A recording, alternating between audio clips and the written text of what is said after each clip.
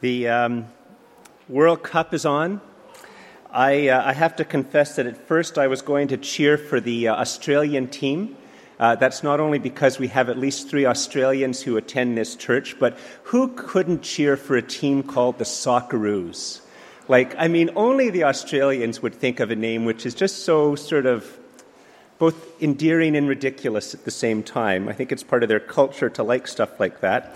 And so I was going to cheer for the Socceroos and probably England. But I met Victor from our 11 o'clock service at a funeral this week, and he said, George, you should be cheering for Brazil. And he said that because he said Brazil's going to win, and if you cheer for Brazil, you'll end up being happy, and you'll be able to just sort of watch them go from victory to victory. So... but then I was thinking, after talking to him, maybe I would just cheer for the different teams that, parishioners have come from different countries to be here, and maybe I would just cheer for those teams. And then, as I was thinking about that and thinking about John 3:16, if I've forgotten somebody, please forgive me, but here's a list of countries, people who come to this church either have come here as immigrants from these countries or are first-generation Canadians. Their parents have come from these countries. Listen to the different range of people who come to this church. We have people in this church from Sri Lanka, Rwanda, Kenya, Ojibwe First Nation people, Poland, Ukraine, Ireland, both south and north, Italy, Egypt, Australia, England, Philippines, China, Czech Republic, Malaysia. I'm going to include Newfoundland because Bob was born before Newfoundland joined Confederation. So Newfoundland, if you're older than... when did Newfoundland join? 49. So if you're here from Newfoundland and you were born before 1949, you're included in that category of the nations. Bermuda, Barbados, Sierra Leone, Lebanon, Korea, the United States of America, Netherlands, Greece, and Anglophone and Francophone Canadians. Isn't that amazing? And, that's... It's really a testimony to the wonder of John 3:16, which is the gospel text which we began with today. For God so loved the world that he gave his one and only Son, that whoever believes in him shall not perish but have eternal life. God gave his Son for the world. And, the wonderful thing is that God has no grandchildren. He just has children. And God doesn't, if one of us have come from a long line of godly parents, or if one of us have come from a long line of completely and utterly ungodly parents, or if we've come from a long line of Buddhists or pagans or Hindus or Muslims, the fact of the matter is for every single one of us, there is one Savior, and his name is Jesus. And we have been invited to come to him in faith. And God does not sort of look more kindly on those who come from Anglican backgrounds and less kindly on those who come from maybe Buddhist backgrounds. He looks at the entire world and he says, this world needs a Savior, and I have sent my Son. And I hope that these men and women on the planet Earth will say yes to Jesus. And our church, in a sense, is a testimony to how the gospel has gone throughout the world. Now, I could just end right now, and it would be a very Canadian moment, and it would be sort of not much different than just a nice multicultural message, and we could all feel really good about the cultural smorgasbord. We could look forward to a multicultural buffet or something at some time. We have a potluck. But in fact, the text is hard for us today. The gospel text is hard for us today because it is profoundly un-Canadian.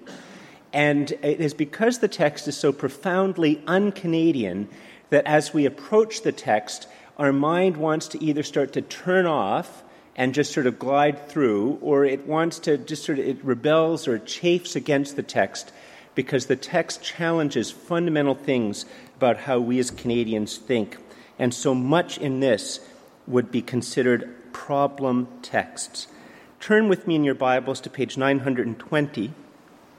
And once again, I'm going to be reading from a fairly accurate version of the Bible.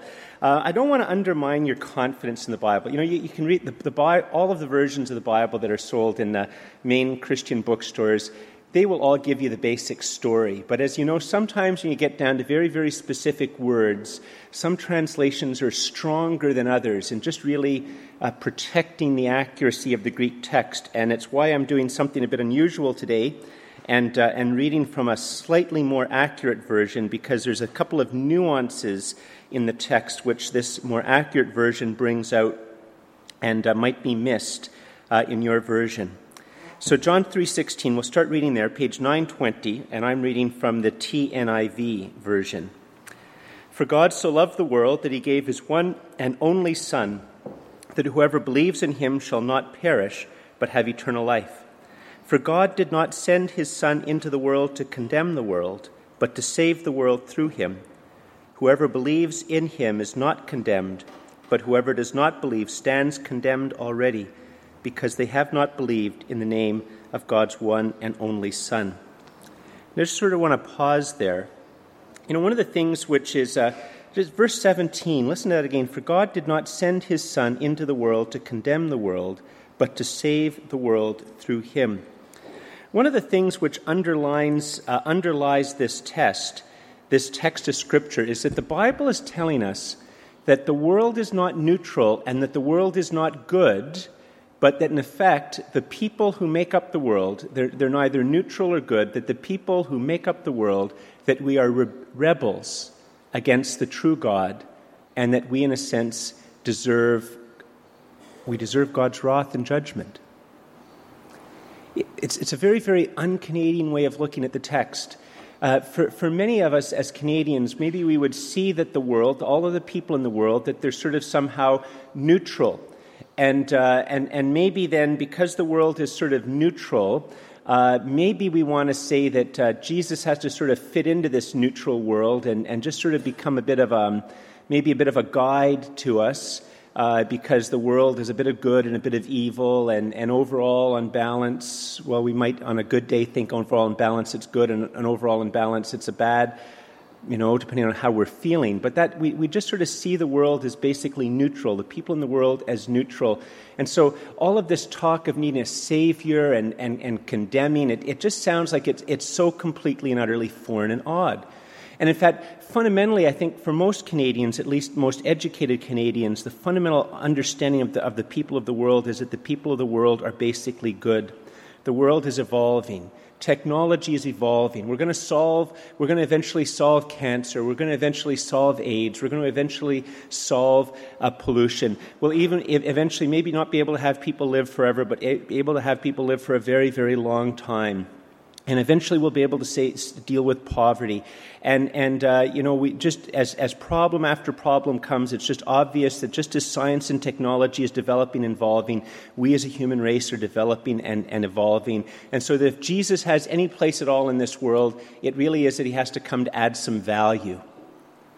Has to come to add value. It's sort of a little bit like, not that David is Jesus, but David Alexander coming to our church. And, we can say, well, our church has been developing and developing and developing, and some good things have been happening in our church.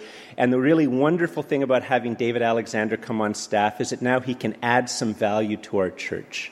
And he's going to be able to come alongside us and help us with a whole pile of ministries and community building and help us to follow Jesus. And in some ways, for the average Canadian, they think of the world as somehow progressing like this, so that if Jesus is to have any place in the world, it has to be something that he does which adds a little bit of value, or maybe a lot of value, to a project that's already going pretty good. And in the midst of this, we have chapter 3, verse 17, which says something quite different. For God did not send his Son into the world to condemn the world, but to save the world through him. Whoever believes in him is not condemned, but whoever does not believe stands condemned already. Even before Christ they stood condemned, because they have not believed in the name of God's one and only Son. In other words, because they haven't believed in God's one and only Son, they can't escape the condemnation, the being condemned, which exists even before Jesus came to the world. See, the text implies that we as a human race are rebels, that we have rebelled against God. And this rebellion doesn't just refer to street people or the people who are wildly profligate in some way. It includes middle-class Canadians. It includes professors and politicians, successful business people, doctors and lawyers, people who live in perfect houses with perfect lawns, with perfect families, are just as much rebels and need the gospel as the worst street person we'll see on Rideau Street if we go down Rideau Street today. So, this is a profoundly un-Canadian text, but that's what the text is saying. In fact, the text is telling us not that the world is so fantastic that God just wanted to send his Son to add some value, but that God is so fantastic and so unfailingly merciful that when we rebelled and when we continue in our rebellion, that God's response to that was not instantly just to cut us off and to execute, so to speak, judgment against us, but that in looking at the tragic situation of the human race and our powerlessness to be anything other than rebels, out of love for you and me, out of an unfailing love of Almighty God, he sends his very Son, Jesus, to save us. That's the message of the gospel. One of the things which distinguishes liberal Christians from Orthodox Christians, and I'm not making this up, many of them maybe won't articulate it so plainly and clearly as this, but liberal Christians believe that the world sets the agenda for the church. That would be a theological motto or slogan for theological liberals. The world sets the agenda for the church. And Orthodox Christians would say, the world is rebel. The world is a rebellious place, and the gospel sets the agenda for the church. That the gospel is what needs to be spoken and proclaimed to the world. Now, let's just continue reading at verse 19 and following. Here's what the text goes on to say a little bit more about this rebellion. Verse 19, this is the verdict. Light has come into the world, but people love darkness instead of light because their deeds were evil. Just sort of pause there for a second. One of my favorite shows is Law & Order, the original Law & Order show. And if you've watched that Law & Order show, I know it's a formula. It always sort of follows the same thing. It begins with them finding a body. And then the question is, the first half hour is consumed with the question, who might the guilty one be? And so the police follow all of these different leads to try to figure out who the guilty person might possibly be. And then the question becomes, and early on in that first half hour, the question comes as they start to suspect who the guilty person will be. From that, maybe a quarter of the way into the show, right until the end, the question will always be, can the case be made? Can they collect evidence that can be administered in court? And will the lawyers be able to keep that evidence in court? And will they be able to show the jury that, in fact, this is good evidence? And that becomes the drama of the show. And then one of the things about Law & Order is that most weeks the guilty person is found guilty. But if they were always found guilty, the show would be a little bit less interesting. So you know that some weeks the guilty people are going to get away.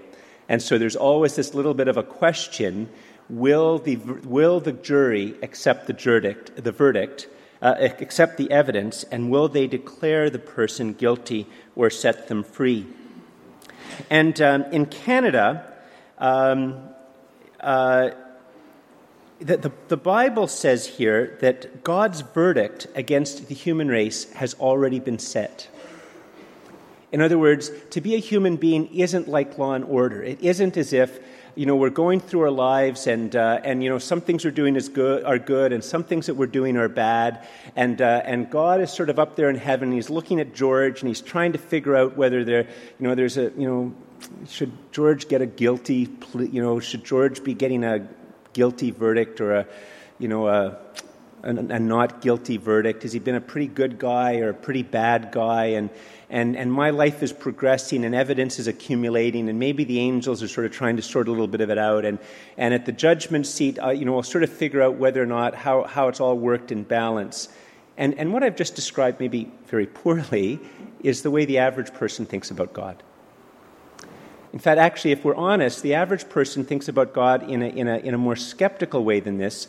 That's how the average religious person thinks about God, but probably for the average person who doesn't have much to do with religion, they'd say that God is the one whom we're trying to figure out what the verdict is. We're trying to figure out whether there's enough evidence to figure out whether he exists. And if he does exist, whether a case can be made that he's a good God or a bad God. And so for the average Canadian, we stand in judgment on God, trying to figure out whether or not God exists, whether or not he is good, and whether or not he is worthy of being praised or followed, and whether or not Jesus is his son. And because we are in the judge's seat and God is on trial, if God is very, very lucky and very, very fortunate, we'll eventually give him a very, very favorable sentence. And it's because we carry one of those two attitudes basically in our hearts and in our minds that when we come to the Bible text, it comes as a complete and utter shock. Listen again to verse 19. This is the verdict. Light has come into the world, but people love darkness instead of light because their deeds were evil. All those who do evil hate the light and will not come into the light for fear that their deeds will be exposed. But those who live by the truth, and later on at the end of chapter 3 we'll see what that means, come into the light so that it may be seen plainly that what they have done has been done in the sight of God. This text tells us the shocking piece of news. If apart from Christ, God's verdict has already been said on you and on me before I came to Christ. Like the verdict's already set. It's not like Law and Order. We're not like in the first 1 minute of Law and Order, that for every single one apart from Christ, God has already declared the verdict. And the verdict is that we are ones who hate the light, that we are ones who turn our back on the light, that we are ones who prefer to do evil when we see fit and good when we see fit, but we desire to be the ones to determine when we want to do one thing rather than the other, and it means that we have turned our back from the light, and God has already declared the verdict on your life and mine. That is profoundly un-Canadian. Let's continue reading the text. We're going to sort of skip to verse 31. John the Baptist describes there's a conflict between John the Baptist and some Jewish people, and there's a conflict between John the Baptist and his own disciples. And John the Baptist is quite willing to accept the fact that the crowds are going to increase for Jesus and the crowds are going to decrease for him.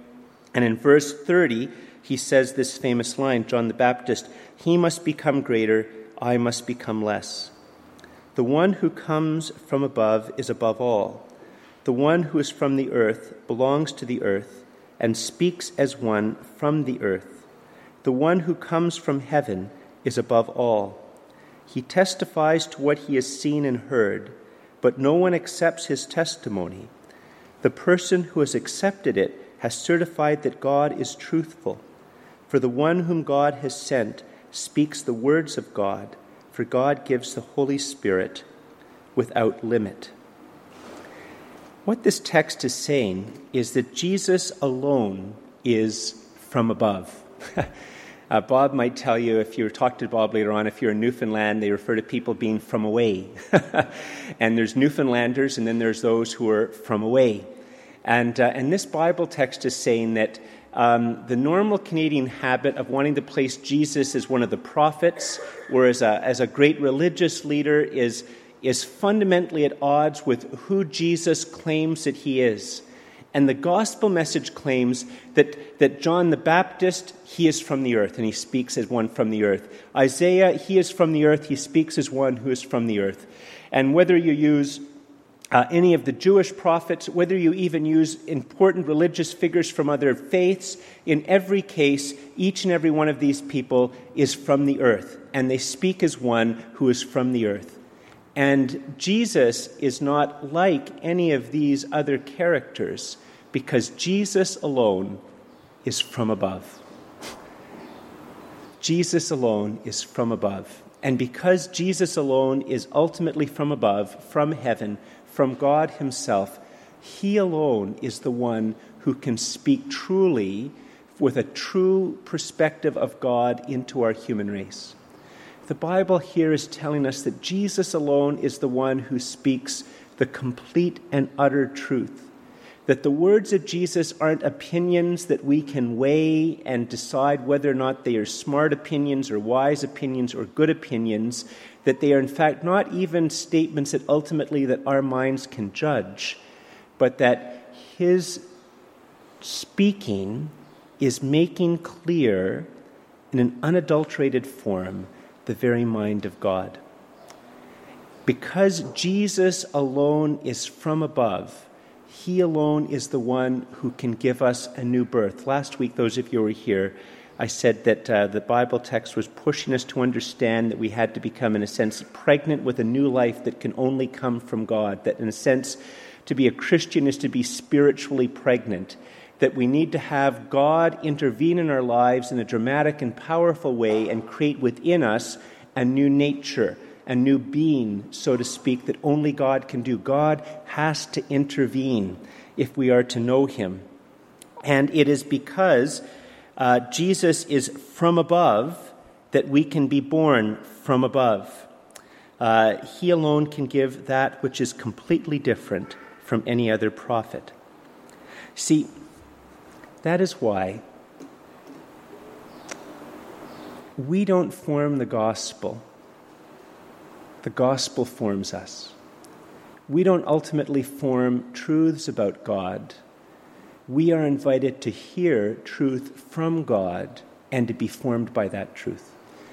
It doesn't mean that we don't use our minds, that we don't muse and meditate and question and put things together. There's a difference between questioning which stands in judgment and questioning which uses the normal process of doubt and insight and noticing of contrast to go deeper and deeper and deeper and deeper in. At the end of the day, the difference is between whether we use our mind to fortify our mind as a god, or whether or not we use our mind because we desire to submit completely and utterly to the truth. And so the truth of the gospel is not something that we form by religious committees or by declarations of synods. The truth of the gospel is not formed by us. We are to be formed by the truth of the gospel into a gospel people. Listen finally to verse 36. Whoever believes in the Son has eternal life, but whoever rejects the Son will not see life, for God's wrath remains on them. You'll notice here that the text does not provide a third option. And it also tells us that there's a possibility of a different verdict about our lives. Whoever believes in the Son has eternal life. For us to call out to Jesus and put our trust in him, when we put our trust in him and say, Jesus, you are the Son of God. You are the one who is from above. You are the one who has taken away my sin by your death upon the cross. You are the one who speaks the very truth of God. I welcome you. I need you. I invite you. I give you permission to have your way in my life. I ask that you plant that eternal life in me. When we do that, we get to hear God's verdict about our lives right now and live our lives in light of his verdict. I don't have the authority to tell you that. All I can do is tell you that this is what the Bible has just said. That God himself has made the connection between belief in Christ and the gift of eternal life. It's not the result of a committee. It's not the result of prejudice. It's not the result of human declaration. It is the very message of Jesus. And the question before you and me is this: do you believe this? Do I believe this? Do I believe that Jesus only speaks the truth? Do I believe that he has come to speak the truth so that I will no longer be a rebel and suffer a rebel's consequences, but that as a complete and utter sheer gift from him, I might have eternal life and may hear God's final words spoken to me even this day and every day that I live?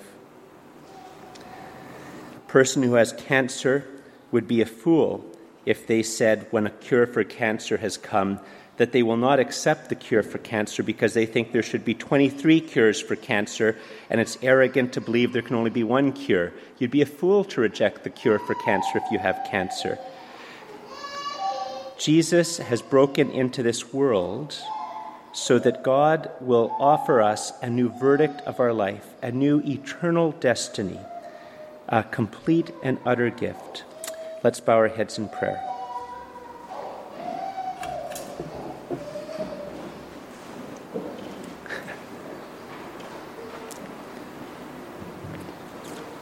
Father, thank you for the presence of children.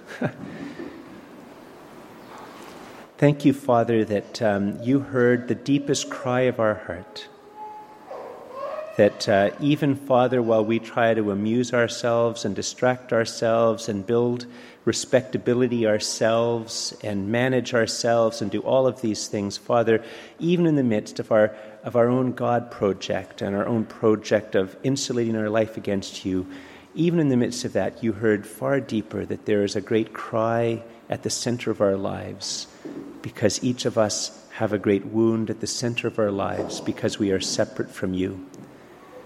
Father, thank you that you look at us with love and with compassion and with mercy.